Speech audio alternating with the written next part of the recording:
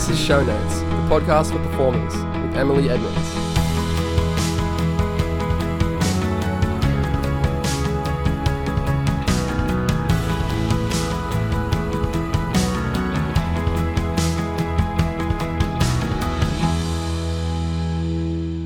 Hello, wonderful listeners, and welcome to this Show Notes, the podcast with me, Emily Edmonds. Today we have an awesome episode in store for you, as always, but I'm really passionate about this episode. We're talking about a performer's experience of endometriosis.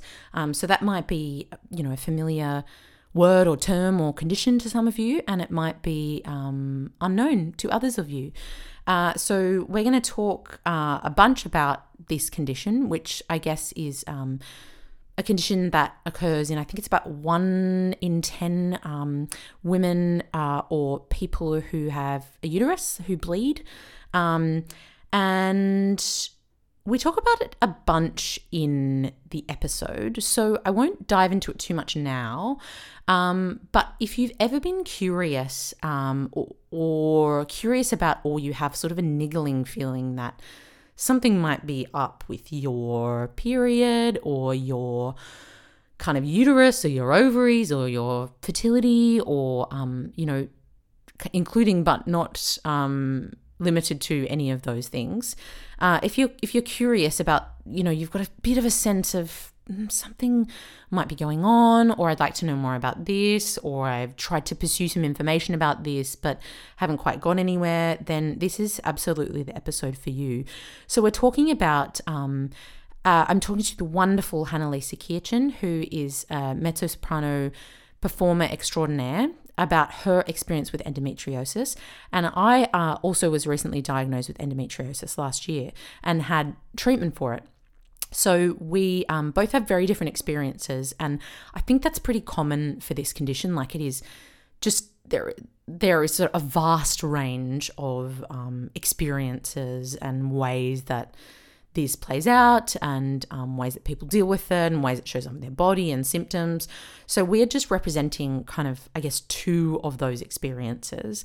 And the hope is that in talking about our experiences and, diagnosis and treatment and how we went about getting diagnosis, our experiences, the ways that we deal with it, again, in 2 very different kind of stories and landscapes. Our hope is that in sharing this, you might find something that resonates with you, or something that maybe turns a light on for you or helps you in your journey. Again, this is just our experience. So we're not medical professionals, obviously. And, please take everything we say with a grain of salt. Please understand that it's just our experience. But the intention of sharing this is that, you might feel less alone. You might, as I say, shed some light on what might be going on for you, or it might just sort of tickle that niggling feeling that you might go and get something checked out, which I sort of really, I'd had that niggling feeling for, I'd had my period for 19 years. I got it when I was 10 years old, so kind of 19 going on 20 years before I had actually had a diagnosis, before I had someone say, yep, I'm pretty sure this is what it is and this is what the treatment is. And I had been to multiple GPs and gynecologists and said, look, I have a tricky period. I feel like something might be going on, and it really wasn't, I'm talking kind of a bunch of different medical professionals in a bunch of different countries.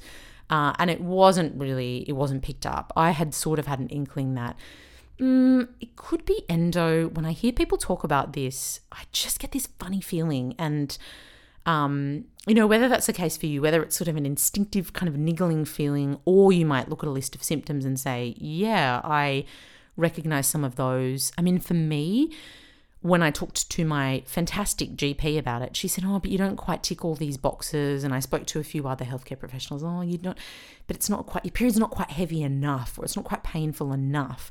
But for me, I knew that something was up. And, in terms of things like that as well, I think we can sort of understate our own experience, and maybe in terms of pain we can say, I guess it's not as bad as, or it's not that bad, or it doesn't look like it looks for this other person. But I would just encourage you, and we talk a lot about this in this episode, I would encourage you to really continue to seek out answers.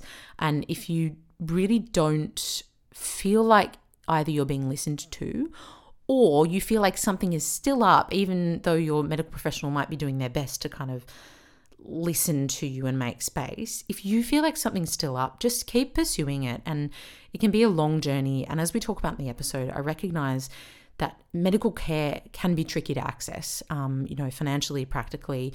But I think in a lot of countries there is quite good public medical care, or there are waiting lists you can go on, or there's support available. So really just I would say it can be a challenging journey, but it can also be a rewarding journey with answers. And I would encourage you to pursue it as soon as possible if you are thinking there might be something up. And with something like endo, there's kind of a whole world of stuff you can be doing to support it. And it's not a death sentence, and is definitely something to be managed. And it is something that shows up completely differently for everyone. But, there is a wealth of knowledge and experience, even though that is growing. And as we talk about, like, it's under-recognized, under-diagnosed, under-researched, but that is changing. And there is a whole bunch of stuff. We talk about in the episode kind of, the gold standard for endodiagnosis and treatment is laparoscopy surgery. But there are also ways that you can support it kind of with nutrition and supplements and exercise, movement, pelvic floor physio, in psychology, kind of massage and other pain relief. So there is a whole bunch of stuff. And for me, it's like better than the not knowing and better than being in pain. So on that note, we're going to talk a whole bunch about our experiences with endo. Again, really vastly different experiences.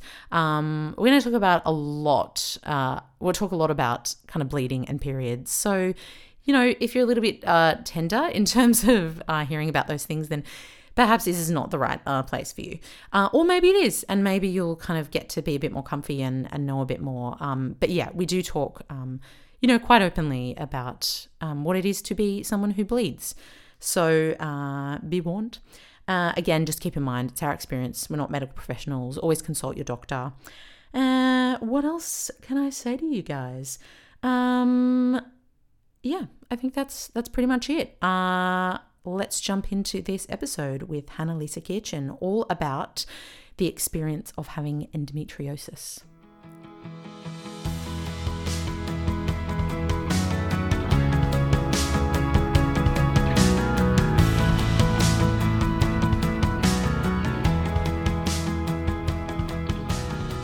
Maybe if we start with talking about kind of the diagnosis for you, like how did you know you had endo, I guess is the question. It's funny because it had never been mentioned to me, ever. I had struggled, I'd struggled since I started. I was 11 years old, so I'd always had problems. I'm with you, girl, yeah. And I've been on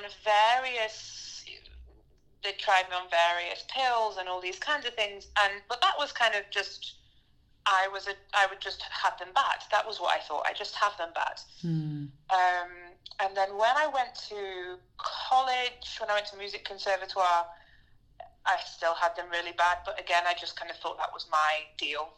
That was just what I had. What did bad look like for you?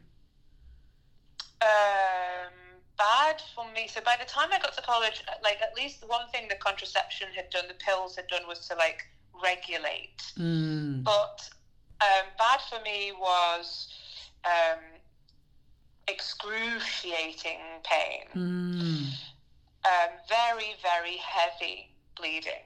Yeah. Like kind of, pads and everything else, and pants and double pads, and never wearing like a light coloured trouser. Yeah, totally. Like, just don't take the risk. Totally. But also,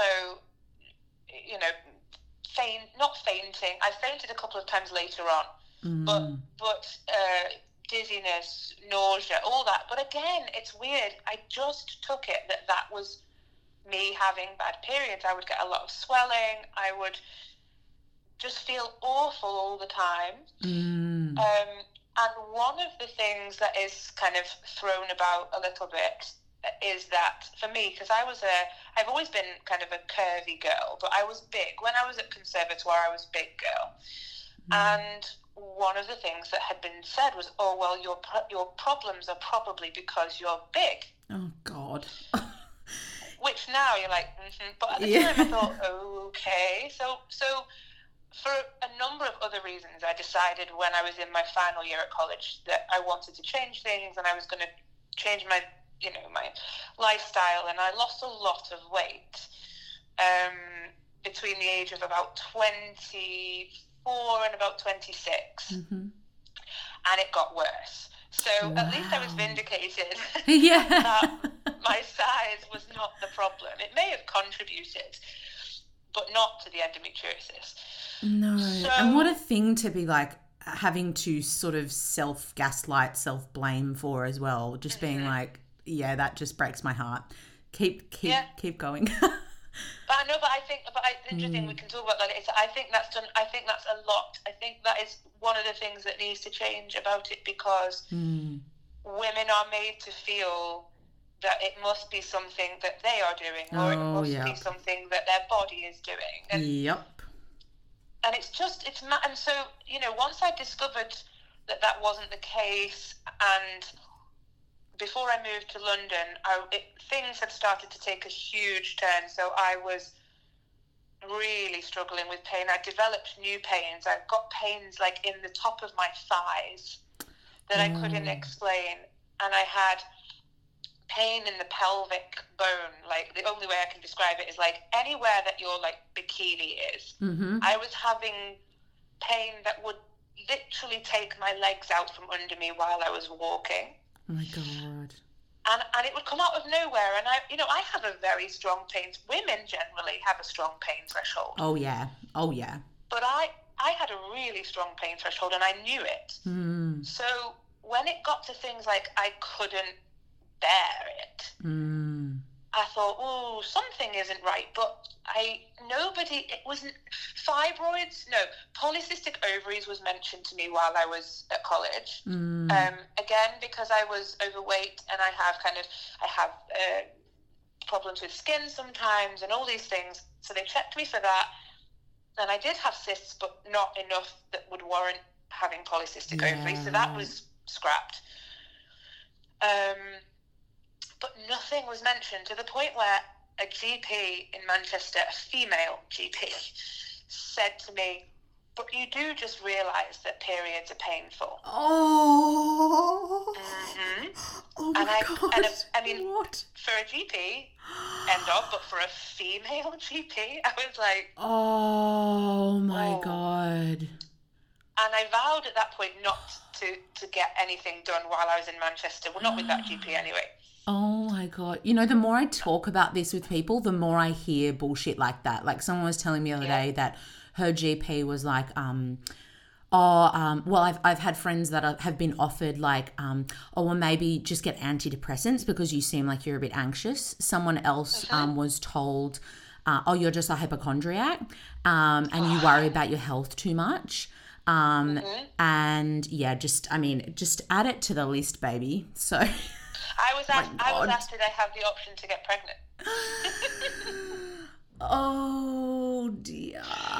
Because that is viewed as one of the ways to obviously to stop it while you're pregnant, but to potentially, there's a theory, from what I understand, that because of the hormonal overhaul that your body goes through as a pregnant woman, that some people do not struggle with it after pregnancy. Now, I don't know enough about it. But maybe you would know. Yeah, I think what's interesting is that, because, I'll say more about my story later, but kind of as we're talking about this, it's like, from what I understand, it's because, I guess, I'm just really paraphrasing this in a very non-medical way, but because you've got the progesterone that's heightened like for the entirety of a pregnancy, and there's, I guess, like the balance of that and estrogen, and I think estrogen maybe can contribute to, I don't know if it's chicken or egg, but contribute to like the estrogen cycling around your body or whatever can contribute to endo. But the difficulty of saying something like that to someone, I mean, it's multi-layered, but to saying, is an option to get pregnant, it's like, it's not as easy as that. Like it's very difficult to fall, not for everyone, but often it is difficult to fall pregnant with endo, because everything, I mean, I guess depending where it is and the extent of it, but kind of like the whole pelvic bowl is dealing with this like inflammation invader. And again, like this is very like paraphrased and not medical terms, but just but I like that, the inflammation invader. I like that. It's so true. Yes, and it just like, it doesn't create a super nice environment. So, and in addition to that, to say to someone, hey, is it possible for you to get pregnant? Like, it's sort of, it's, unless your GP knows you super well or you're at a fertility specialist, like it's not necessarily like the reason why you want to be choosing to be pregnant, and it may not be something that you want to do then or ever, or it might not be the right timing. Like, it's not a reason to have a baby. It's such an antique way of thinking. Yeah, it is. And I remember being like, no. And then so when I moved down to London, I had to register with a new GP, and I said, I would like to explore things a little bit here. So I went and I went to a gynecologist, and I had some scans done, and they discovered that I had fibroids. What scan did you do out of interest? Like, did you do like a deep? Sorry? What scan did you do? Did you do a deep ultrasound, or like just to sort of? I know there are a few different ones. I had an abdominal ultrasound for the first one. Okay, yeah. Where the fibroids were quite obvious, and I kind of just, in my ignorance, went, oh well, that's probably the problem. And I went to my GP, who is brilliant here, and I said, oh, well, I'm sure it's that. And he said, well, no, your problems aren't consistent with everything that a fibroid brings. So you have more problems than a fibroid would suggest. Yeah, right. Good on him. But still, it wasn't mentioned. What? Oh my God. It's absurd. I mean, we're only talking 2014. Wow. So I was speaking with my auntie, who used to be a nurse, and she'd kind of bandied the word around, and I Googled it. And it was like that cliche of a light bulb. And I went, oh. Totally. I have everything. I have everything. Yeah. And I went to my next kind of consultant appointment, and I had a female registrar who was brilliant. And I said, I've been speaking with my aunt who was a nurse, and she said, interesting, what have you come up with? I said, I think I have endometriosis. And she said, I think you probably do as well.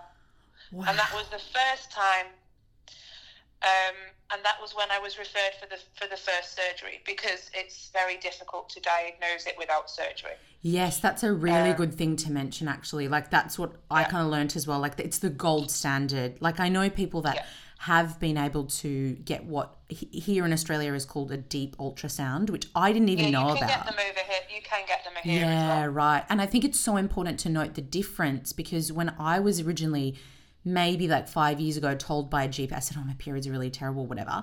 Oh yeah, go get a fucking lady scan or whatever she called it, something stupid, like, which is sort of the abdominal one. As you say, it can show up some things, but for me, it wasn't able to show up endo. But then I know that for other people in my life, they were then able to get a referral for a deep ultrasound, which is more comprehensive. It's called, I think it's called a pelvic ultrasound over here. Okay, yes, that makes sense. And you go to like a particular specialist that does these and looks out for endo.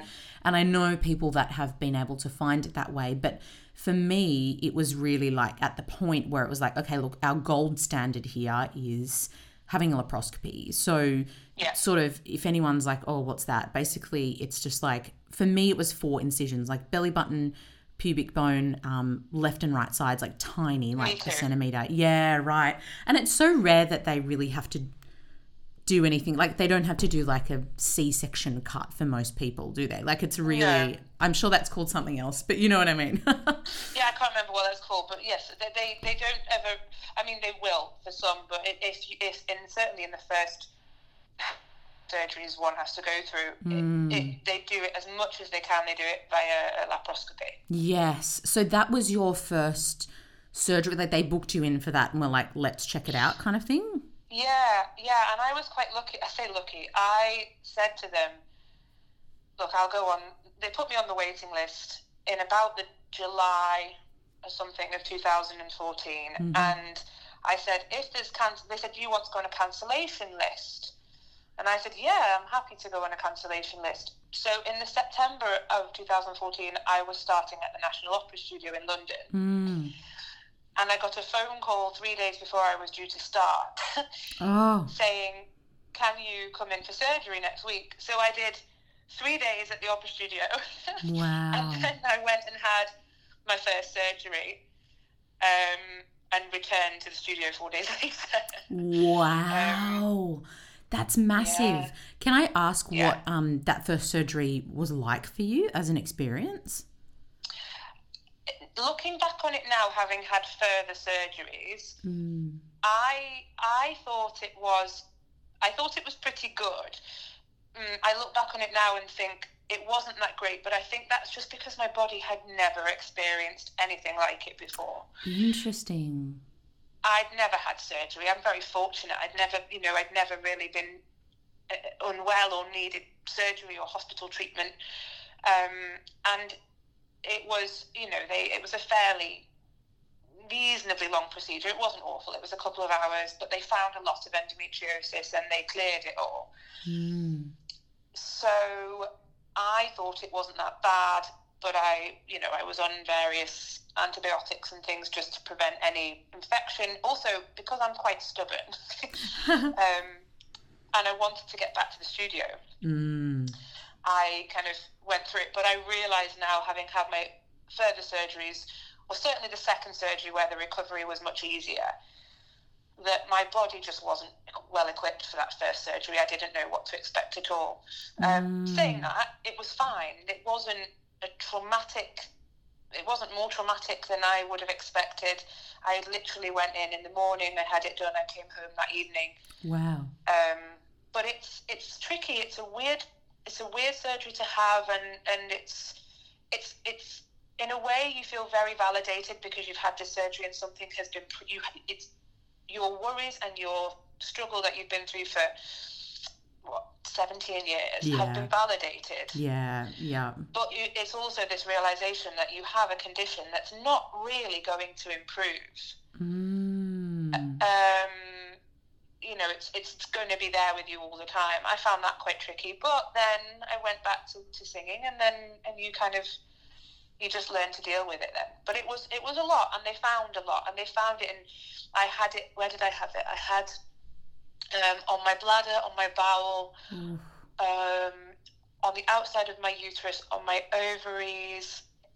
Rather delightfully, I had it on my rectum as well. I love it. Which is lovely.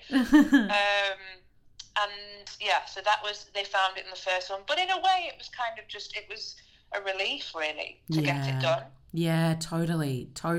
And I know what you mean as well about that relief of almost being vindicated, being like, oh, there is something there. Because for me, it was this weird period between someone saying, I'm pretty sure you have it, and me doing the same thing. Oh, this feels like a shopping list of my symptoms. When I got the Endometriosis Australia brochure or whatever. And I was like, oh, that makes sense. But it was this weird period of going, okay, well, now I need to wait for surgery. And I'm kind of going, well, my brain was like, well, what if they don't find anything? Like, I'll be really embarrassed. And I was like, what the hell? If they didn't find anything, that would be great. But also if they find something, that is great, and they will be able to treat it. But I think that's a bit of, it's a problem that's been bred by, being a person who can have periods. Yeah. You are kind of just made to believe that they aren't very nice things, and why would it be easy to have them, and all this.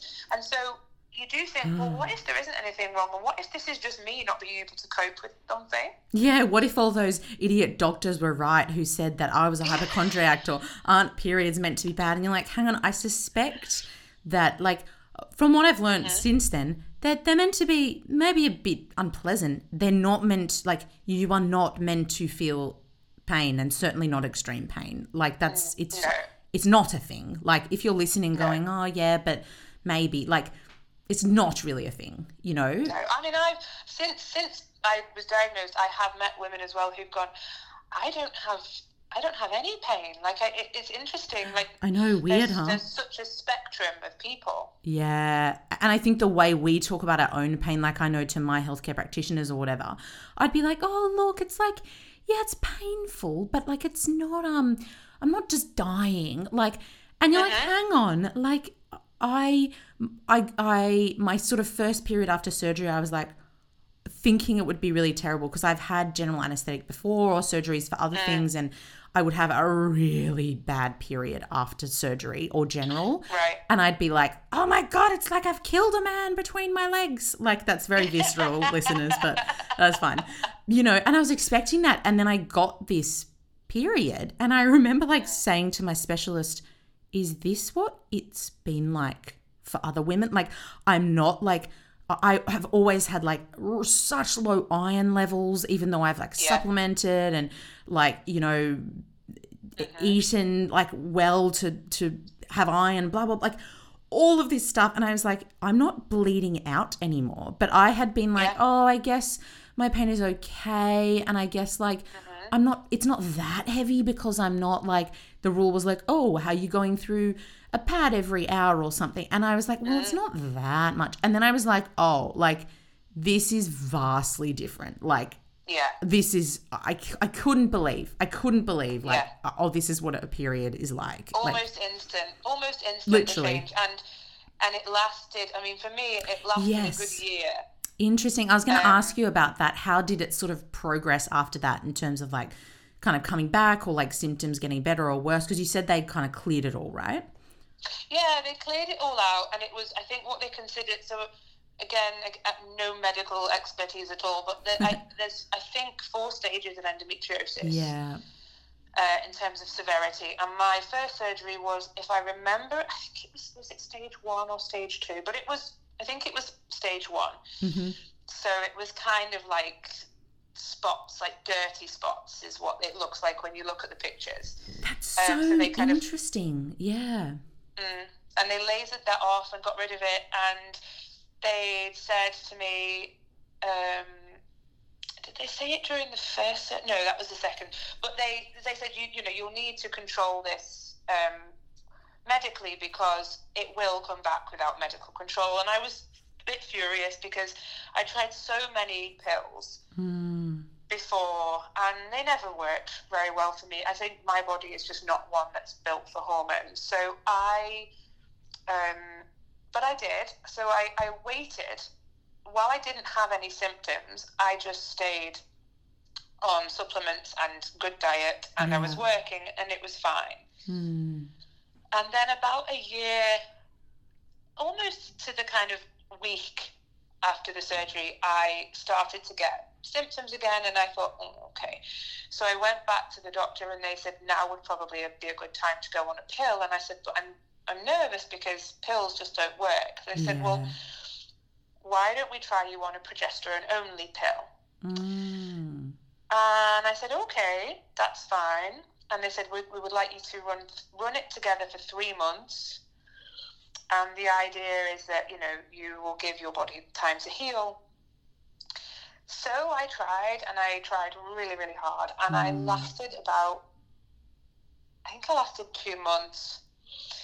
And I was bleeding all the time, and it hadn't done its job. But I'd stuck with it, but I was bleeding, and I was in a lot of pain. And I made the decision that if I'm bleeding anyway, why am I on it? Yeah. And I came off it, and it was one of the most difficult experiences. It was like coming off a drug, like a drug. It was very odd. I had almost a withdrawal. Wow. Very odd. now this is just my experience. Not Yeah, everybody yeah. has the same experience. I think that's also important to know, that not one person I've spoken to about this has had the same experience. Well, what you said as well about like bodies responding differently to hormonal, like it's, you know, it's we're like, oh, great, the pill, hooray, contraception, feminism. Totally agree with that. But Yes, also, me too. we're putting hormones into our bodies. Like it's going to have a response. And that's another thing I think that doctors are like, well, maybe you're imagining you feel like this on the pill. And it's Yeah. like, no, I'm not fucking imagining it. Like, Yeah. you know, I think it's so important for us, even as you say, like, oh, look, it's an individual response and everyone has a different response. But it's Yeah. so important for us to say, and it's so important for us to say, this was my Yeah. experience, you know? Yeah, because I've tried. I've been on pills from the age of 12 because Wow. I was so heavy. My periods were so heavy when I was a little girl. So I've tried. I've been on, I think, 6 different contraceptive pills. I've been on a progesterone-only pill. And so I came off this progesterone-only pill, and then I went back to the doctors and said, I've come off that. And they said, oh, well, we want you to try another one. And I kind of went, well, okay. How about we But fix the problem that is underlying everything? Absolutely, Yeah. absolutely. So I picked up the prescription and I researched the tablet, and it was exactly the same tablet as the one they'd given me before, just with a different name. Oh my God. So I didn't take it, Mm-hmm. and I asked to be referred back to my team, which was by this point we were probably 2 years after the first surgery. Mm-hmm. And I was referred back, and the doctor said, how's it going on this pill? And I said, it's not. I'm sorry, I'm not taking it. And initially, she looked at me very kind of disappointed. I said, I'm really sorry, but I said, they do not work for me. The whole idea of this is to stop me bleeding, because the very act of bleeding is contributing to the seriousness of the endo. I said, and it's not stopping for me. So why am I putting my body through all these challenges if it's not working? So she said, okay, what I suggest then is you try the Mirena coil. Because their logic was, the closer to the problem the solution is, the better, and the fewer side effects, in theory, one should have. So the idea is, if you take a tablet, it has to go through your whole system, Right. so is more likely to give side effects. Right. The coil being, inserted into the uterus, Ooh, it gives me the is right shivers. there. I know. But I said, look, I'm happy to do it, but I also think I probably have the endometriosis back again. Yeah. And she said, I think you do too. And she said, and I think we need to refer you for a second surgery. And what we can do is we can put the Mirena coil there while you have the surgery. So I then went on the waiting list, which is epic. So it was 4 years. Oh no, I think I've told you misinformation. I think I was 2 years without symptoms. Yeah, right. And then it was the 3rd year and the 4th year. And then it was the 3rd year and the 4th year. Yeah. So after 4 years, I had my second surgery. Mm-hmm. Was that during with the which they found- same surgeon, like the same team? no, it wasn't on that occasion. Was it? It was the same team, but a different surgeon. So it was the same trust, but a different surgeon. And they found endometriosis again, and they found I had some scarring that time, and I had some adhesions that time. So that one was considered, I think, stage 2. And they said your fibroids are still there, and they are going to need removing at some point because they are growing. But they didn't do that in that surgery, because that was a specific surgery for the endometriosis. Yeah, right. So that was that. And then I had the coil. And again, completely my experience, but the coil was one of the most horrendous things I've ever experienced. I've heard a few women say that, actually. Yeah. Yeah. And I've heard brilliant stories about it too. And I've heard women have huge success, and it's completely, rid them of all their symptoms, and It's been brilliant. And I didn't want to be the person who turned down that opportunity to have that. So, you know, when they give it to you, they say, oh, you know, just the first 3 months you may experience bleeding, and you probably will experience bleeding, but it should settle down, blah, blah, blah. So, rightly, for 3 months, pretty much non-stop, I bled. Oh, God. Which in itself just seems like such a kind of double standard. The Yeah. idea is not to bleed, but I thought, okay, maybe the result will be worth it. But then for a year after that, I effectively bled 2.5 weeks out of every month. Oh my gosh. And I was very unwell. I was very unhappy. I was having my symptoms all the time. And the hormonal stress of being in this weird kind of menopausal state, that is what the Mirena basically does. Yeah, yeah. But also constantly bleeding. My body had no clue, and my voice had no clue, and that was the problem. Yeah. Because it was my voice was healthy, and I didn't have any problems, and I'm very lucky with that. And I have a fantastic teacher who was able to kind of tell me things are okay, things are fine. But my body and everything about my instrument was just so freaked out, and my brain, and I was so tired. And it was awful. Like, I was going to auditions and not being able to stand up, and I was doing gigs and not being able to, it was just horrendous. And I went to the surgeon again to inquire about the possibility of having the fibroids removed, and you know, maybe it was the fibroids that were causing this problem. And I went back, and he said, well, I think they need removing, but it sounds to me like your endometriosis is growing again. And this was 1.5 years after the previous surgery. Oh God. And I was like, what's the point of this coil? Yeah, yeah. Why am I going through this unbelievable stress? So I asked to be put back on the waiting list for another surgery, and I had the coil removed immediedely. And the week after having the coil removed, I have never experienced anything like it. I just bled. I almost had to get there's a medication, I can't remember what it's called, to stop you bleeding. But I immediately felt better, and my hormones started to balance, and my voice started to calm down, and everything started to calm down. But I was in agony. And I waited then, unfortunately, for another 11 months, I think, because unfortunately with COVID...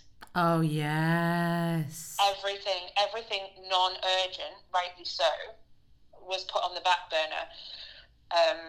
So eventually in November 2020, I had my third surgery, and they removed 3 fibroids, one of which weighed, what was it? They weighed 0.5 kilo, so it weighed a pound.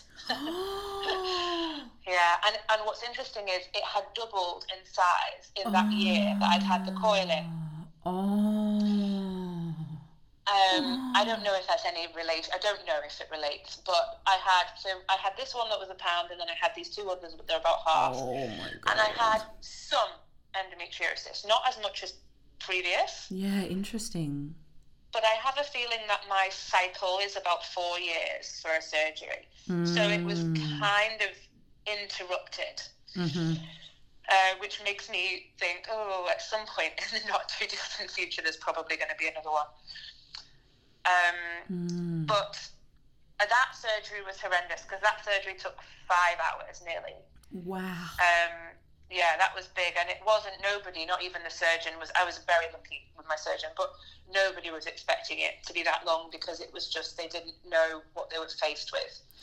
Wow, and that was because of the fibroids that had grown so much? That was because of the fibroids, because it was laparoscopic, of course. They had to get, bring everything out through these tiny little holes, and so that was a very, very difficult. Luckily, I say luckily because of COVID, I didn't have anything on. Yeah. So I didn't have to push myself to recover, because with the 2 previous surgeries, I was at the studio and then I was in a contract. And I pushed myself unwisely, but I did it to go back. Makes a big difference, I reckon, like at least just in my experience. Yeah, totally. But it was so that was the last one. And since then I've said no to hormonal treatment, and no one's asked me about it, but I think that's also because COVID has taken over the priority, which is as it should be. But I've not had hormones. I don't want them, and I've kind of been looking at supplements and varying forms of therapy for it, and it's been okay up until about a year after the surgery, and it's rearing its ugly head again now. So I think I've got myself back with a gynecological team to kind of start getting more scans done just to see what's going on. But this is one of the hard things about it. It's never ending, really. And it's difficult, but it's, that was my journey with it, and I suspect there's more to come. But it's amazing now seeing how much more awareness there is of it, even now compared to when I had my first surgery, which was 8 years ago. Like, that's what blows my mind so much, is to see kind of even in my own like answers seeking mission. And I only got my diagnosis, which I'll talk more about, but I only got my diagnosis sort of mid last year. And to notice the difference from when I started really asking questions to gynecologists, to GPs, to now, like someone described it to me as it's where something like breast cancer diagnosis was 10, 20 years ago, is that there just wasn't as far as I know and have heard, like there just wasn't the awareness. And this person was describing that they used to treat all breast cancer the same, and it kind of was like, you have breast cancer, this is the treatment. And now they're understanding, there are different types of this, or it behaves differently, or there are different ways we can treat it. We don't have to go to extreme, or there are different stages or whatever. And apparently endo is having that same kind of awakening information, discovery. Yeah. And it's so, like, for me, it is such a, it's such a feminist issue. Like, it's such an issue of women's bodies or people who bleed, like people who have a uterus, and it is such an issue of that. And this whole idea, like I just wrote on my page here, like gaslighting, like that whole idea that along the journey, it's like we gaslight ourselves. Like part of my journey was like, well, why is my period bad this month? Maybe it's because I did this, or maybe it's because I didn't do this, and that was without even having any sort of a diagnosis. It was just 19 years of a terrible period, really, from day one. What have I done wrong? What have I done? Exactly. Maybe it's because I ate that chocolate or I had a glass of wine. Like, it was so, I was like, I must manage my body. And like, I feel sort of proud that I guess had the awareness to go, okay, this is what helps my body, this is what hinders it. But holy shit, it's like such a burden to be going, I don't know why, I just am like, someone that I love described it to me who has endo and just recently got diagnosed. She was like, I just thought I was a weak bitch this whole time. Which I just thought was so funny. I just thought I couldn't cope with it. Yeah, totally. And like, it's then... I was always someone who was like, I would get terrible, terrible gut pain if I would try and go for a run. And I was like, why can everyone else seem to just go for a run and I'm just weak? And like all this self-judgment, instead of being like, actually, like I tried to go for a run, and before I even got puffed, I felt like I was going to faint, and I got like cold sweat and was shivering and had to sit down for 15 minutes. Like, it's wild sort of things we tell ourselves. But I think if women knew that 1 in 10 women have it, which is the case, I think if women knew that, they would begin to question earlier. Yes. I think if people who are able to have periods, if they were more informed that there is this condition Yeah. that 1 in 10 women have that Yeah. may affect you. Totally. You will start the journey to discovery earlier, because they reckon it's, on average, 7 years till diagnosis.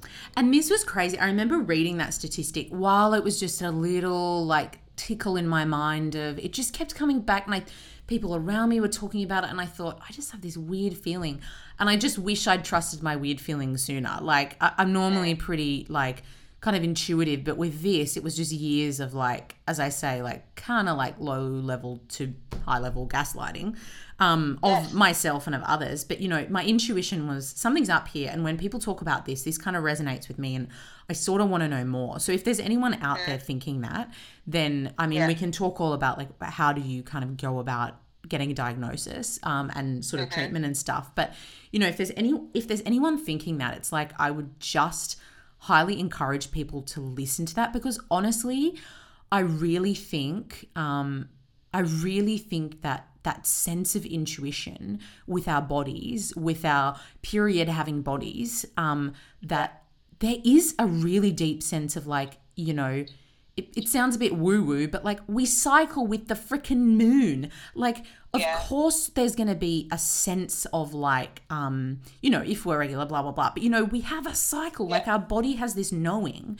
And I think that we're kind of divorced from that. And especially if it's been, you know, like I, like you, was on the pill for many years. Again, woohoo, contraception, feminism, freedom. 100%. There's also this other side to it, which was like that, for me, like kind of masked symptoms for a long time and, you know, masked what was really going on. So I really feel now it's like, okay, let's get to the bottom of this, even if that is challenging and hard and you have to go and see 5 specialists. And I also recognize that may not be within people's means to do that. But I think often there is, I mean, I don't know about the US particularly, but I think often there is great medical care and great public systems, and it's just about finding the right person and just asking and asking and asking. I mean, on that note, like, what would your kind of perspective be on if people have a bit of a niggling suspicion, whether it's endo or fibroids, or there's another thing that's worth mentioning called, I think it's called adenomyosis, and it's kind of like it's a different like version of endo. I don't know if I'm getting that right, but it's something that I don't know the ins and outs of it, but yes, it's commonly associated with it. Yeah, I think it's so worth mentioning, because it's like, if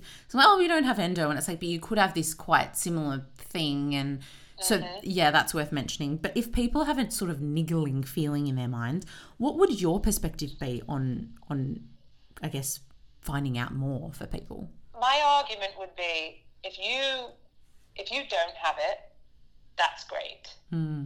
It might just be that you are a person who has unfortunately difficult periods. It might be that, you know, maybe you do have a lower pain threshold than normal, but it might also be that you have it. Yeah. And unfortunately, at this moment in time, it's a very limited way of diagnosing, which is really the surgery. You know, as a general thing, the surgery, they will I think even if you have the pelvic ultrasound, they ultimately are going to have surgery to remove it. So often there's going to be a surgery included. But my suggestion would be to start the process, because it's a long process. Yeah. And I don't know about Australia, but particularly in the UK, the waiting lists for NHS is very, very tricky. They're long. Yeah. And at the moment, it's not a priority surgery. So start the process, find a team, write everything down, write all your symptoms, write symptoms that you think, I wonder if that's a weird symptom. Yeah, like, that's a great point. For me, like, I was having issues with, I would not be able to go to the toilet very well, and I would also have problems with needing to wee immediately. Yeah. And it was go from 0 to hero in just immediately. And it was like, I'm fine. Oh no, I need to get to a bathroom right now, else I'm going to urinate. And you don't think of that necessarily as as a symptom. But I would, if there are things like that, you know, pain in areas that you're not used to, or if you get dizzy, or if I get very, very hot, my temperature would just soar, like not fever, but I would just be incredibly hot. Write them down, research. There's lots of forums, and I found a lot of good information. Sometimes I don't ever really advise kind of Googling stuff, but forums for endometriosis, I have found useful, because a lot of women who have it write on them. Yeah. You know, there's not really much reason for a woman to write on a forum about endometriosis unless they have it or think they have it, or a doctor. And so I found some useful information. I found some comforting information. For instance, with me, when it was about the coil, I felt very kind of, I think I'm the only person this isn't working for, and I went on this forum, and there was a lot of ladies saying the same thing, that it just hadn't worked for them. Yeah. But then you're comforted because you see other women say, it worked for me, but maybe it's just not right for you. And so read information. Don't necessarily, I mean, all the official information is great, but I don't know if you noticed that when you read, like, let's say you Google endometriosis and you come up with 5 websites, it's all word for word the same information. Yeah, it is, isn't it? It really word is. For word. And that's great, because it's giving you the main facts, but there's a lot about it that isn't explored. Yeah. And, you know, I've known now quite a few people with it. I also know people who got tested for it and didn't have it, but they found other things. That would be, if we know our bodies very, very well, especially for those of your listeners who are singers or actors or dancers who are used to accessing their body. That is such a good point. Yeah. You know, we know our bodies. We know we're used to looking after our bodies because our bodies are our job. Yeah. And if you think something isn't right, you know, if you didn't think something, if you had a problem with your voice, or you had a problem with your legs, if you were dancing, you would go straight away and get it looked at. If you have something going on there that you are not sure of, my suggestion would always be just explore. It might not come back with anything, and that's okay too, but it might bring up something, and the earlier you can catch this thing, the better, because there is going to be a journey with it. You know, I've had 3 surgeries. I don't envisage it being all. I envisage there being more. And it's much better now than it was, the awareness and you know, the exposure that it's getting, but it's still a huge struggle, and there are people trying to raise awareness, and there are people really fighting very hard for it, but it's still massively underexplored and massively under discussed. So I strongly advise that you just start the journey. Yeah, I could not agree more. And it's like, it's interesting with stuff like endo, because it's often associated with or discovered because of like fertility struggles, which was absolutely my experience. But that it's, people then go, oh damn, well, if I'm not if someone suggests, look, it might be endo, and I'm not really ready to have a baby just yet, or, you know, I really want to in 3 years or 5 years, maybe I'll just wait.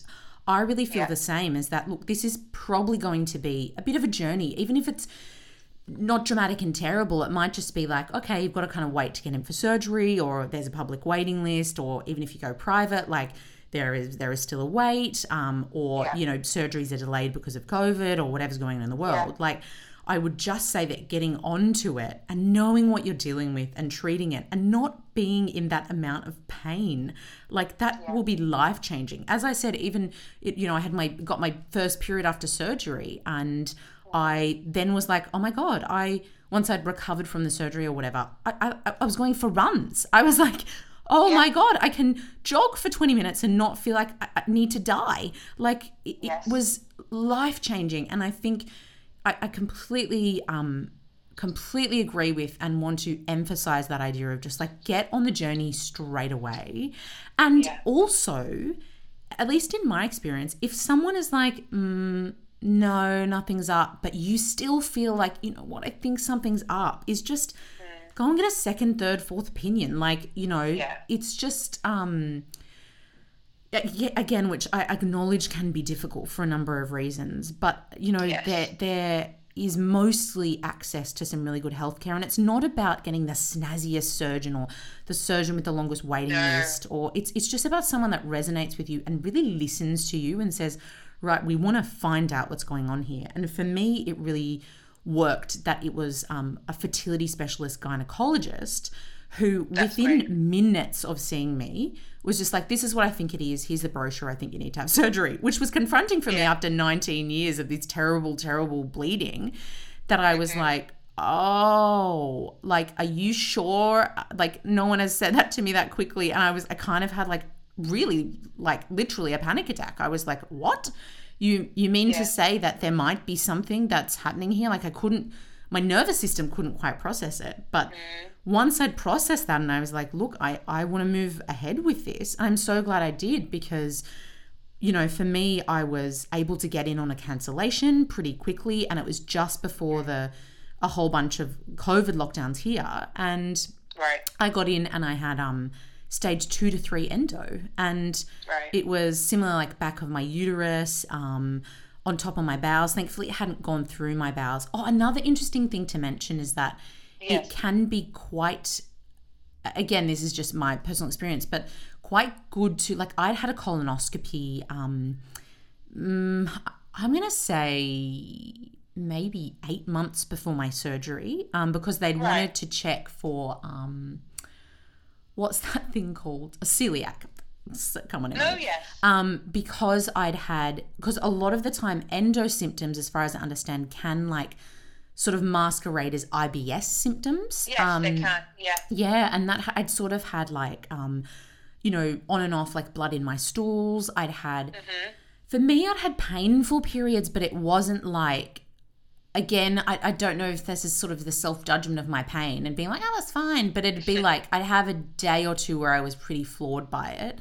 But I wasn't like, I've had friends who were like doubled over in pain going to hospital.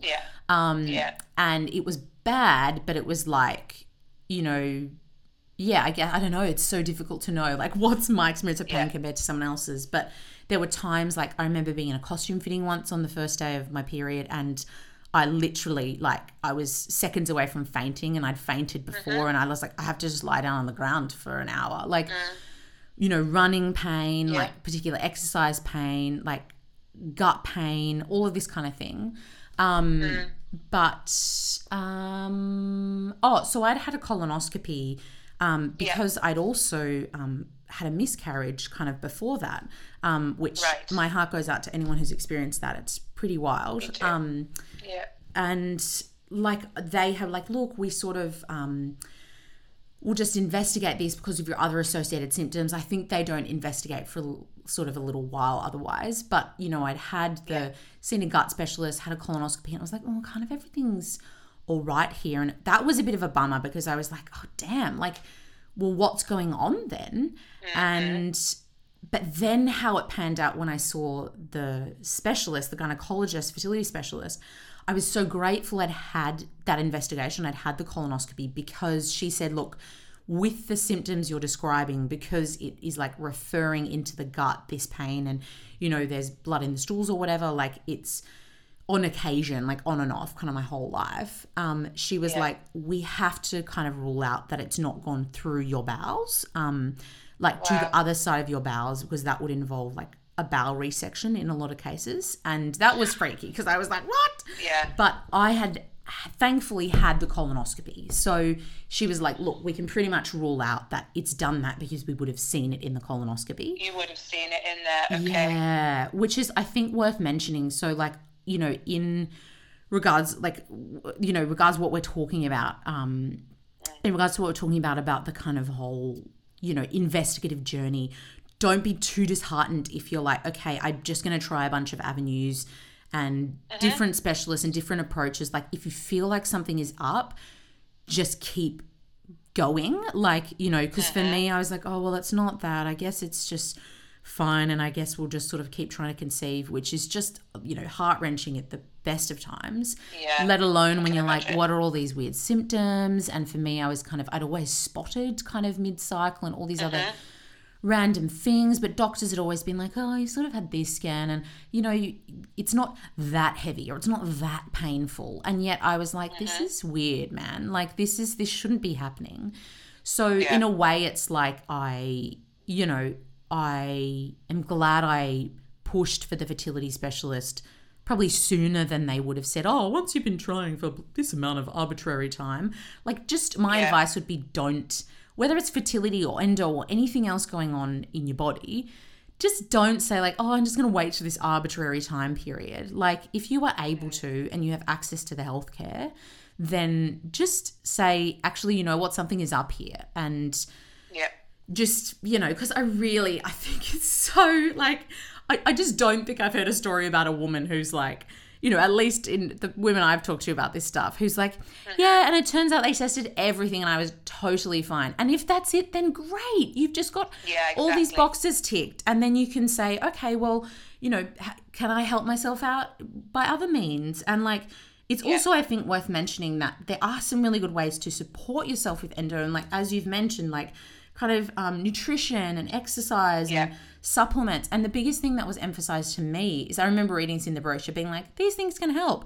However, they will not cure your endometriosis. And maybe there's some people out there that are like, yes, but I cured it with, you know, the grace of fairy dust and celery sticks. But that's not been my experience, you know, and I prefer like a well-rounded approach. And it's like, cool, if we can have surgery and we need to have surgery, then let's just fix this damn thing. And there are so many like advances in surgery. Like, even I think mine was incised off rather than lasered off, and they're like, there are benefits. Yes, my second surgery, I had it incised off. Yeah, interesting. I reckon that's great to mention, because if I think that I don't know, but I think that seems to be the way they treat it now. It's maybe a little more like precise in this case or whatever.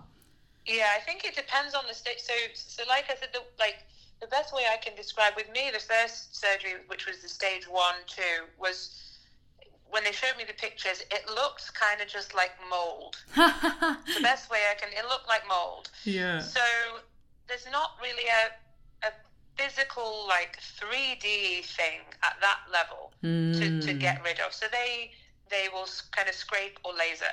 By the second surgery, I had kind of what I would describe as like, I always think of it as if you were to eat off a plate and then not clean the plate and then put food on it again and eat off it again and then not clean it, the build up that you have on this plate, that's what happens with this endo. So by the time I had the second surgery, I had a much more physical, I had adhesions, my left ovary was quite stuck down, I had scarring, I had things that needed to be severed and removed rather than just ablated, which was with the laser. So there are varying ways. It also depends on the surgeon. Some surgeons do ablation with laser, some don't. Yeah. So yes, there are different types of things. I think there's a robotic thing as well that they do, but I don't know much about that one. So clever, oh my God. It's amazing what they can do, but I think it's just really important to tell people that it's not okay to be in pain. Yeah. And I think it's so easy for women or for people who have uteruses and who bleed to be allowed to feel that we have to, you know, we have these menstrual cycles, and there is an element of you going, of course I understand that this is probably not going to be very comfortable. The process in itself is not a very nice process. There is blood coming out of me. You are literally, you know, you are shedding, but that's you know, and that's okay to be able to accept that that's not going to be pleasant. But to be in pain and to struggle and to not be able to do your job or to not be able to just socialize is not okay. Yeah. And nobody can tell you. Nobody can tell you that it is. Not your family, not your friends, not your doctor. No one. Yeah.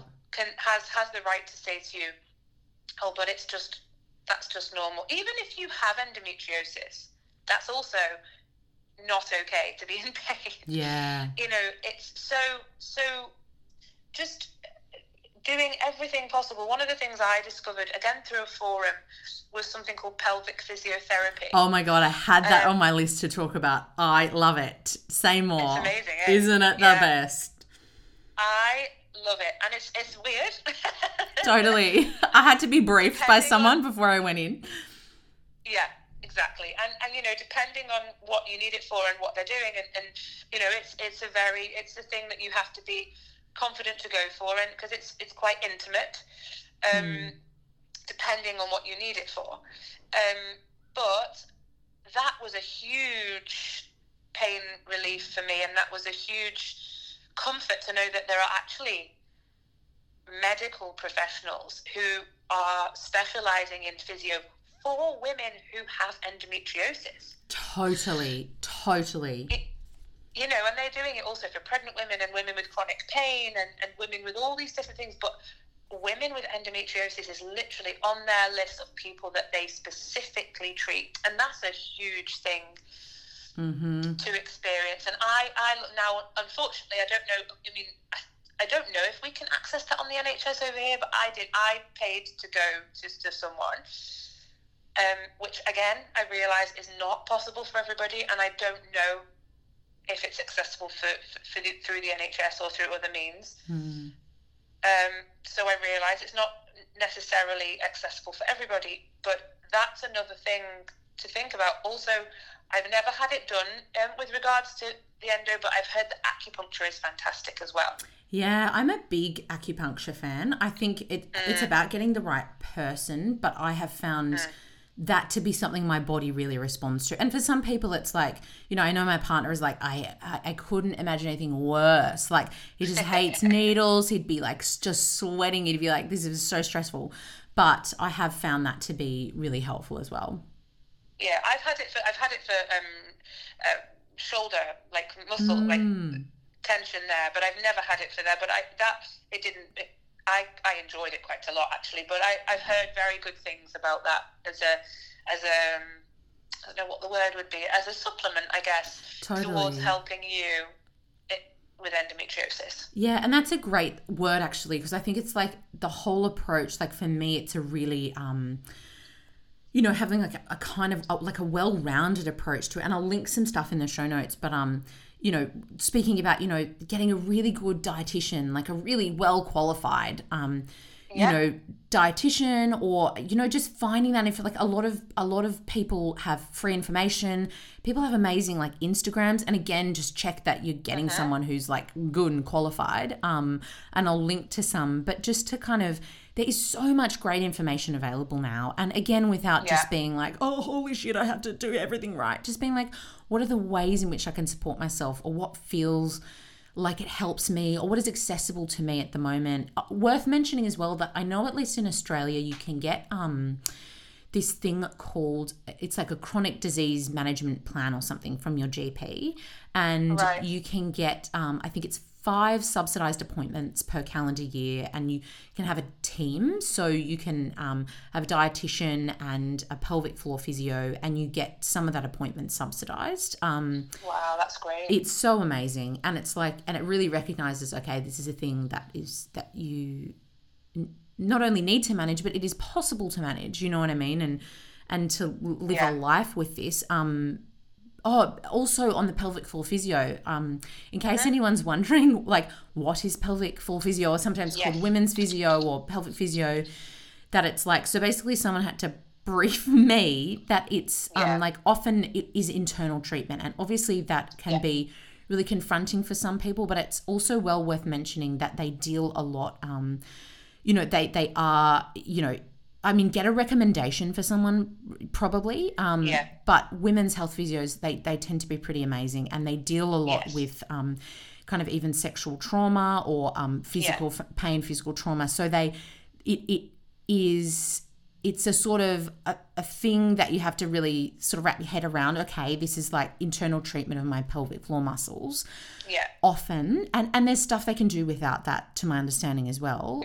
Yes. But they are really well trained in that space. So if you're someone that feels an aversion to that, or you think you might feel embarrassed, or you have trauma associated with that, like just do know that a lot of them, you know, in my experience, kind of everyone I've seen has really, it's a really safe space for that. That a lot of the time, my physio was explaining this to me, that a lot of the time when you have a chronic pain condition like endo or anything kind of associated with that area, the body, like she's like, the body basically has tensed up in response to feeling that pain all the time.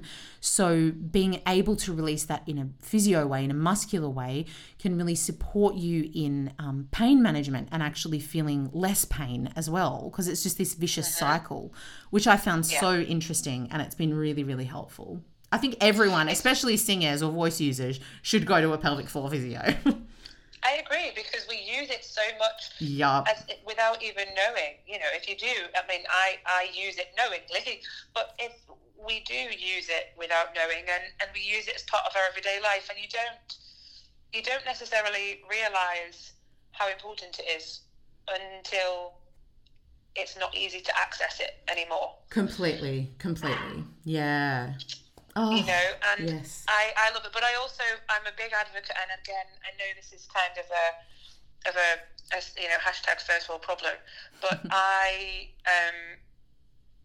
advocate massage hugely as well. Yeah. Because that emotional release and the physical release, the body holds so much, and I'm fully aware that a lot of the time that the pain is there, a lot of it, or a good portion of it, is the body's defense against the pain. Yeah, I know exactly what you mean.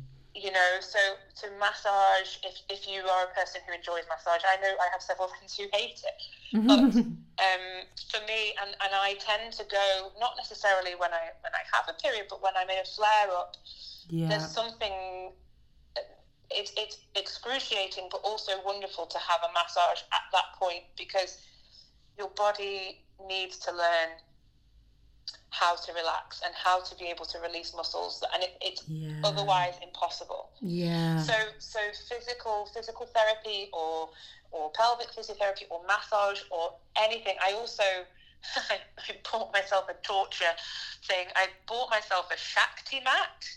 Oh, is that one of those spiky mats? Yeah, it's like the modern version of a bed of nails. And I bought myself one of those out of curiosity more than anything else, but I had read that was also a useful tool for tension relief and pain relief at home.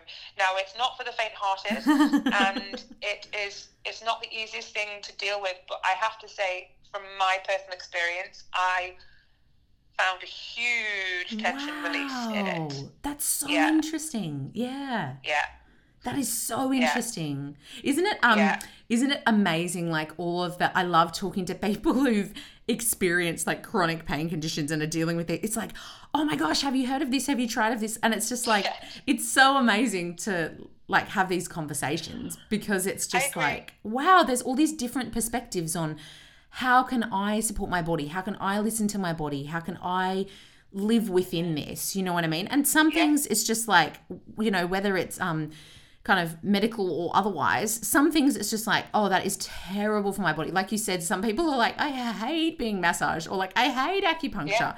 But it's just like, if you're willing and able to kind of be able to sit in that space and be like, deeply listen to like what works for my body. For some people like me, I love to meditate, or I love to, when I'm in Australia, swim in the sea, or even when when I'm in London, isn't it great? Like I was the girl like in freaking the middle of December in the outdoors Covent Garden pool, just like in the snow, being like swimming. Like I'm that freak.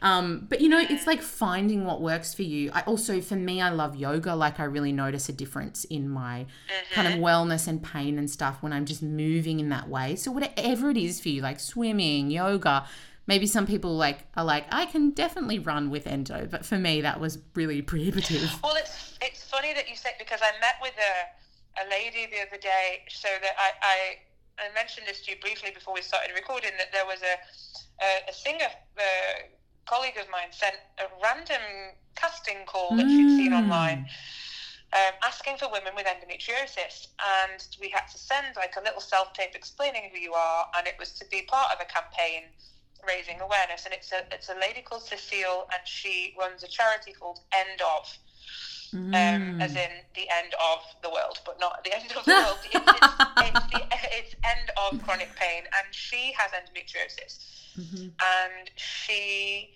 created this charity to help women with chronic pain, not specifically endometriosis, but she has endometriosis, so it's a big feature. Yeah. And to be able to help women who have chronic conditions find alternatives, find other paths through which they can get help and through exercise or what have you. And so I went the other day to film this video,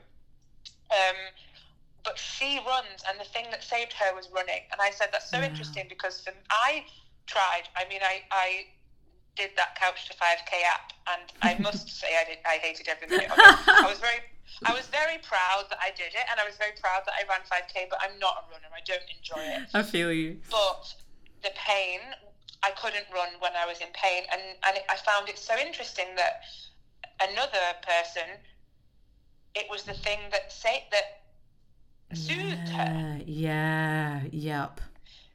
So it's just that's another indicator of the fact that it's so different. It's so, there are no rights or wrongs in reality about how to go about it. That I love that. I couldn't agree more. I couldn't agree more. And it's the same as, everything we've been saying about like each individual journey, like the symptoms that present are really different. The symptoms also don't necessarily correlate to the stage of endo. Like it's, the location doesn't correlate to the symptoms. Like it's kind of, it will present so differently for so many people. And it's like when people are just doing a ticker box of, oh, well, like I love my GP, but she was like, oh, you kind of don't fit the ticker boxes here. And like, but thankfully when I said to her, I need to go get it checked out, she was like, I back you. But it is not a ticker box, and it presents so differently for everyone. And what's amazing for one person is not amazing for another. And it's just, for me, it comes back to, again, like in a really kind of grounded, centered, physical body way, it's intuition. Like it is absolutely like intuition. Because like, as you've said, as I've said, like, we knew something was up. Like, Did you have you found that it has affected your job? That is such a good question. And it was interesting. We were talking about this again just before we started recording, the idea that because I'd really been diagnosed like within this COVID period and as part of kind of a fertility journey, that I hadn't, it's like I look back in retrospect and I'm like, oh, like all these things I'm piecing together. And I know you'd said that as well, kind of before that diagnosis period for you. And, it's interesting, like I feel my journey has been kind of different because, as I said, it was sort of part of that fertility thing. I then fell pregnant a month after having the surgery, which was a freaking miracle because, it was wild because it had been a long time of trying, really, relatively. And kind of going, oh, what's kind of going on here? And then it was just like, oh, what? Like, that's what it was. And I know that's not the case for everyone. And I have, friends, loved ones that it is an ongoing journey and that can't happen straight away. So I am every second so mindful and grateful for the fact that has been my journey. And, it's then, I then will see what it's like kind of after giving birth, and I will see what it's like after being pregnant. But, and in a way, like, as we had talked about, like, it's kind of nice that, like, the balance and support of hormones in that, like, being pregnant period will probably help it or at least kind of hinder it from growing back for a while. But, I am so, again, it's like the uniqueness of that journey. Like, that was my unique journey. But in terms of what you said of, like, has it like, has it impacted my work? I think almost certainly, and without me knowing, like, you know, whether people say like, oh, you're having a sick day, are you? Well, such and such didn't need to have a sick day, and, you know, or what, you're having a day off because of your period, and like a lot of like judgment, and that thing of like that I was saying before of someone saying that I just felt like a weak bitch. Don't particularly love that word, but I think it's fantastic in this context. Like, you know, I really just felt like that. And looking back, I was so hard on myself because I was like, well, why can't I do that today? Or why do I need a day off for my period? Or why am I sick again? Like, it manifested in a lot of, like, we're talking an inflammatory condition in your body. And it's also worth mentioning, like, to my understanding, it's not like just a hormonal condition. Like, it's not a period condition. It's kind of like an inflammatory kind of, I don't know if it's technically deemed an autoimmune condition, but it is like an immune system condition. Yes. Like, it's not just a reproductive organ condition. Well, ultimately, I think that's because they don't know really what is happening. They're not quite sure. They know what it looks like. Yeah, that's so true. They don't even know what causes it yet, right? No. Some of them are like, it's uterine cells. Some of them it's cells that are similar to, endometrial cells. They're not quite sure, and I think that's why it has to be considered as something other than just a hormonal condition. Yeah, yes. Actually, that's so worth mentioning, because maybe people are like, what the hell is endo? But basically, like, as we said, the information is pretty much the same everywhere, but it's like, as you said, sort of the cells of the uterus, the ones that sort of, I guess, like, build up and then go away when you, like, the lining of your uterus that builds up when you have your period and then is shed. It's like happening in other parts of the body. But for some people, it can be in their, like, ribs or their diaphragm or their, like, eye, you know, which is crazy. I heard someone had it on their lungs, and I've heard of someone had it on the back of the eye. Isn't that so weird? Wow, that is, like, so strange, because also some of the theories are like, oh, maybe it is because blood stays in the womb after you get rid of your period. And you're like, well, how do you explain the freaking eye endometriosis, guys? Like, keep researching, keep funding, be better. Find it out, because they don't know, and it's I am intrigued. I would love to know more about the condition, because I think if I didn't have it, if it wasn't something that caused pain, it is intriguing. It is. It's like it's connected to this hive mind. Yes. So all these cells that are planted wherever they're planted on your body, whenever you have your menstrual cycle, they also bleed. It's genius. Yeah. It's genius. Well done, buddy. It's like a futuristic thing where you have your menstrual cycle, and at the same time, all these other random little bits of your insides empathize.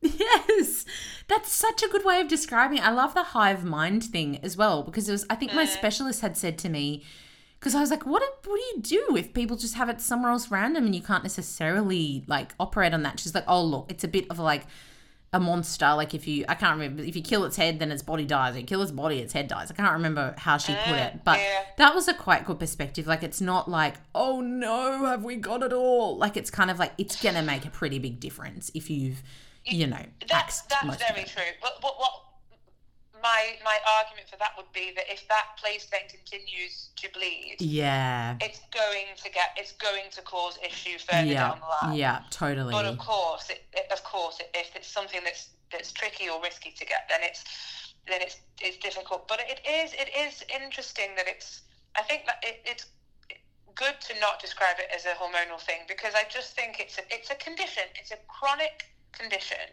and I definitely, my job has definitely been impacted. I remember my very, very first contract outside of the UK in the Netherlands, and it was my very first day of production, and I got into the rehearsal room, and I had to sit down during the first scene because I thought I was going to pass out. And luckily I had a wonderful, wonderful director who I still am very, very close to, and I went to her after the kind of scene, because she said, why are you sitting down? Rightly so. And I said, I'm just a bit dizzy, and then I went to see her afterwards, and I'm said to her I have this condition and such, and then it was okay, then it was understood. Yeah. But, you know, I after my second surgery, I was working for a company, and I'd contacted them and said, look, I was supposed to have my surgery the week before, and it got cancelled. I was supposed to have 10 days off before my contract started, but they cancelled it and they rescheduled me for the week after. And I contacted the company and I said, look, I'm having a surgery on Friday and I'm due to start rehearsals on Monday. Is there any way I can have an extra day or two? Yeah. And the answer was, it's the only day we have of musical rehearsals. It's up to you. Oh, God. And so I went. I got on the tube 3 days after surgery. Oh, my God. And it was and I remember my colleagues, because I'm quite open about it. I don't share it all the time, but I'm quite open about things, you know. And my colleagues were like, what are you doing here? And I was like, I wasn't really given a choice. And, you know, I hadn't gone into great detail about what my surgery was, but I told them it was a surgery. Yeah. Where I was going to have keyhole, laparoscopic surgery. It's and pretty like intense. Like, I know people that are like, oh, I went to work the day after. But for me, I was really in bed for a week and then stumbling around the block for another week. And I was on, like, opiates, like the painkillers that just make you hallucinate. Like, Yeah, it's not easy. It's not nice. But I think for those first two, I certainly was able to kind of push through it. But I was glad when it came to the third one and I didn't have it. But I do, you know, I remember someone used to joke in college about there was a country where women basically were allowed to take the time they had for their menstrual cycle. They were allowed to take that off work. And it was so like, good. That was it. And that singers were like, I'm not performing when I have my period. That was like the old school days, I reckon, as well. Apparently you'd have like a grace day, and I was like, that's genius. Yeah. Well, that's great. If you can have a grace day, that's fantastic. But that's the other thing that I think it's really important for people to understand, singers to understand, and actors and everything. But you know, that especially for singers, I'm sure it's difficult for actors and dancers as well. It's difficult for everybody. But, you know, it's very easy to underestimate how much of an impact on your voice this can have. I mean, obviously, there are obvious things. You know, hormones affect the voice. Periods can dry out the vocal cords. They can swell the vocal cords. There's many, many, many things. But if your body is in pain, if you are unable to support properly because you have pain, it all affects. And I remember I went to a physio once because I was having because I'm often in pain. It's when you have it, you know, pain and discomfort becomes a kind of regular background noise. And it's not just when you have your period. For some people it is, but for me it wasn't. For me it's a kind of, you know, daily, most of the time, occurrence to have some form of discomfort. And as a result of that, I did hold, and better now, a lot of tension in my abdomen. Because I didn't want to release it because it hurt too much to release it. Yeah. And so I was holding it a lot, and as a result, my muscles weren't quite sure what to do. And I remember going to a physio in London, and she scanned, it was really intriguing, she scanned my stomach muscles, and she said, your inner stomach muscles are working incredibly hard to protect.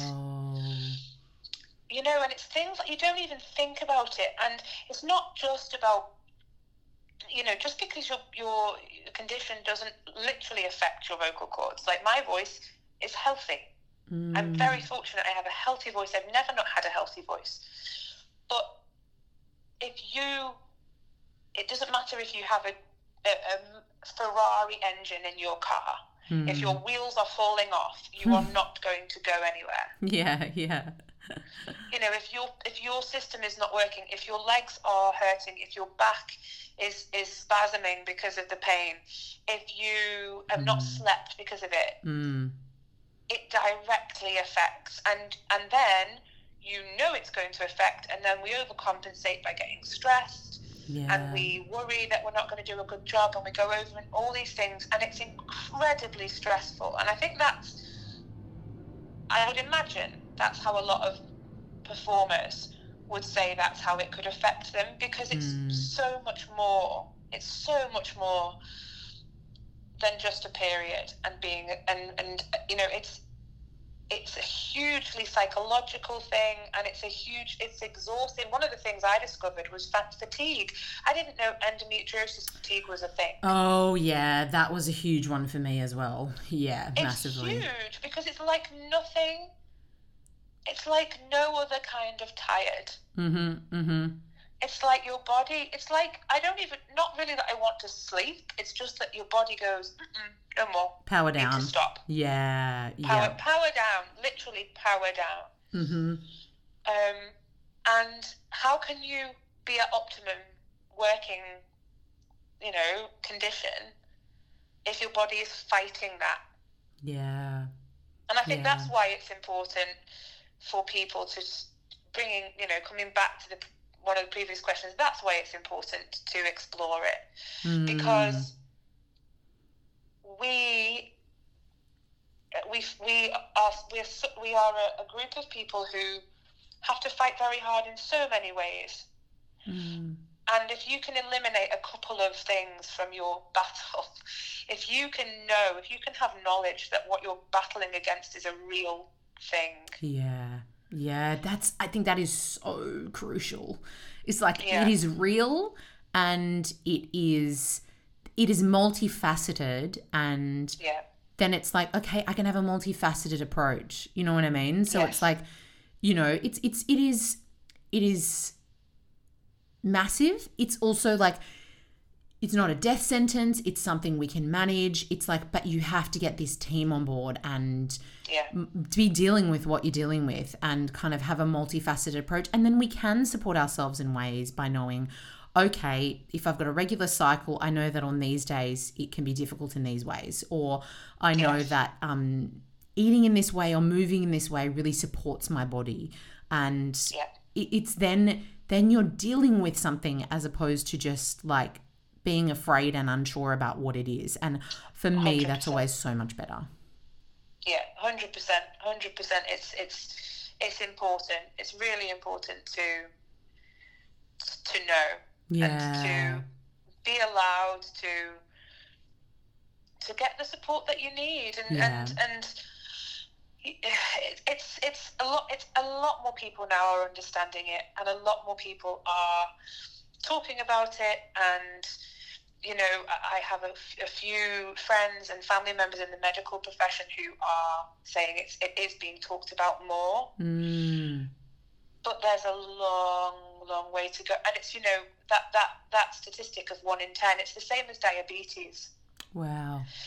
You know, and it's there's so many. And you might not have it to an extent, but it's just, I enjoy talking about it so much. And I think I think women generally, or say it again, people who have periods are generally quite comfortable to discuss things like this. You know, if you've grown up with any kind of circle of friends who go through the same thing, you tend to share, you tend to talk. And if you know, I'm very fortunate that I've grown up in a family who are very open, and you know, quite frankly, they've had no choice but to deal with it because it's been a problem for me for a very long time. But they don't necessarily, you know, if there's no experience of it, it's very hard to really truly understand and to really truly know what it's like. So it's very important that we can hear conversations like this and see these videos, see, you know, things being put out in the open, to know that you're not on your own, and it's not okay what you're going through. And I described it. I did another interview thing last year, and I said it's not life-threatening, but it's life-altering. And once you are able to get your head around that you will just need to adapt to it, it's much easier. Yeah, and that there is that support there that exists. Yeah. You know. Yeah. Oh, you're amazing. I mean, that's a beautiful you note to wrap up on.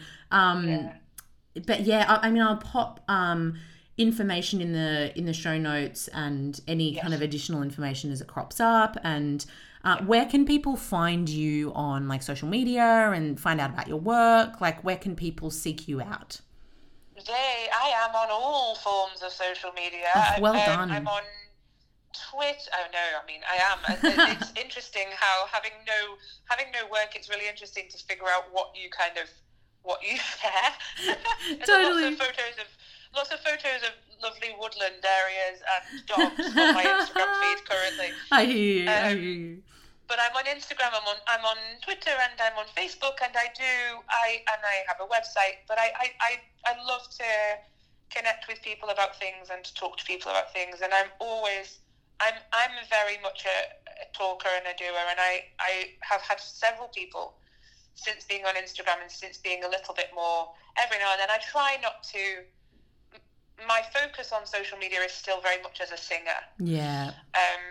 But I am a singer with endometriosis, and I do think it's very important to share. So I do share, and it's incredible the number of, even if it's just someone saying, "Oh, thanks to this, I have it too," or just yes, I know exactly what you little mean. Connections. Yeah, and the people that sort of need to find that kind of stuff. It's like, even say through this podcast, it's like people going, "Oh wow, like I can reach out about that," or XYZ, that's been my experience too. And it's just really nice. Like, I think it's exactly what you've articulated is why I kind of, started this in the first place. So we can be having conversations alongside, us as performers. Yep. So that's perfect. We can find your performance work and any bonus endo work. What's your is it called a handle? I don't know. I'm really bad at social media.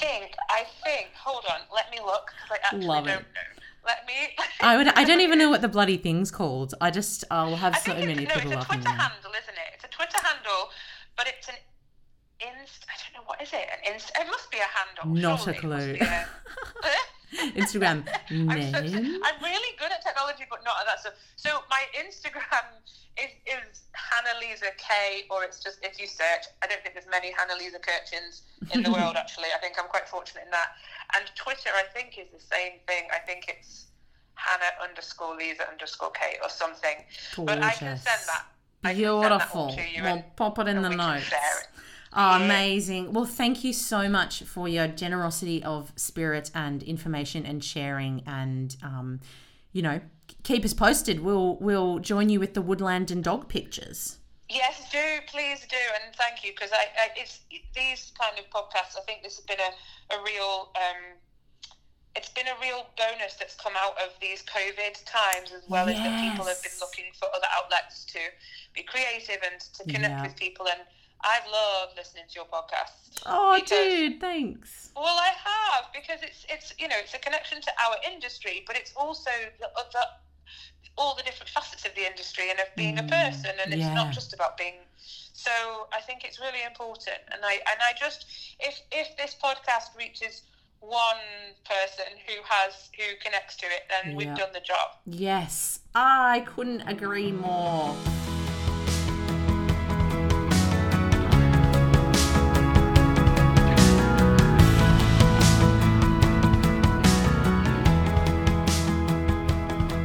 Thank you so much for joining Hannah-Lisa and I in that epic conversation about our experience with endometriosis.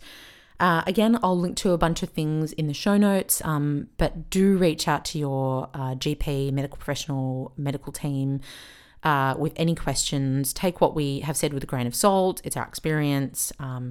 Always reach out to a medical professional, but hopefully this is a really nice place to start, and maybe it can get you questioning or answer a few questions or get you started on that path of information. What else can I say? I was going to say as well, if you are going in for endosurgery, then one thing I really am grateful that I did was pack a bag to stay overnight. I didn't necessarily know if I'd be staying overnight. Hannah-Lisa mentioned that she went straight home after at least one of her surgeries. For me, they kept me in overnight. So I'm really glad I had a little bit of food. I had a phone charger. I had noise-cancelling headphones, which was great for obviously sharing a hospital room. And yeah, just kind of stuff like that is what I would say. Just be prepared for that. Yeah, and also I think getting sort of a diagnosis of endo and that process over the years for me, really, we talk a little bit about in the episode, as you would have heard, we talk about our relationship with our period, and that, you know, it can be kind of up and down. I found that having the diagnosis, but also just starting to switch on some awareness in a fertility journey, and also kind of earlier than that, like changing my relationship with my period to kind of see it as, okay, how can I kind of roll with this rhythm a little bit more? How can I understand the different aspects of my cycle? What is my body doing at different points in my cycle? I'm not just trying to push through all the time and expect the same things of my body or of my exercise or of my energy levels. That was really beneficial for me. So I think that's worth mentioning. There are some amazing things, again, on social media, but also some wonderful books. Again, I'll try and link to them. But yeah, some books about kind of how to kind of cultivate your relationship with your cycle and with your period. And that was really beneficial for me. All right, well, this has been a bumper episode. It's been epic indeed. So if you've made it here, then congratulations. It's been so wonderful to have you. And again, share with anyone that you think could benefit from this or would be interested or would love to be a part of our Show Notes community. Speaking of which, you can find us on Instagram at Show Notes the Podcast. I have a very teeny tiny Facebook group, but I don't really attend to it. That's just, you know, this is me being frank and honest in the muddiness of this season. I'm embracing it, but you know, join us there if you're a Facebook kind of person. And but yeah, Instagram is where I tend to kind of post about new episodes and stuff. But also subscribe on your favorite podcast platform, and then you get notifications about new episodes. And it also helps other people to find us as well. Give us a 5-star review, and you know, that always helps as well. And it also makes me feel like, you know, I got some friends and I'm not shouting into the void. No, I don't really feel like that. But it's been great to have you, and I'm sending you guys lots of goodness and lots of solidarity in periods.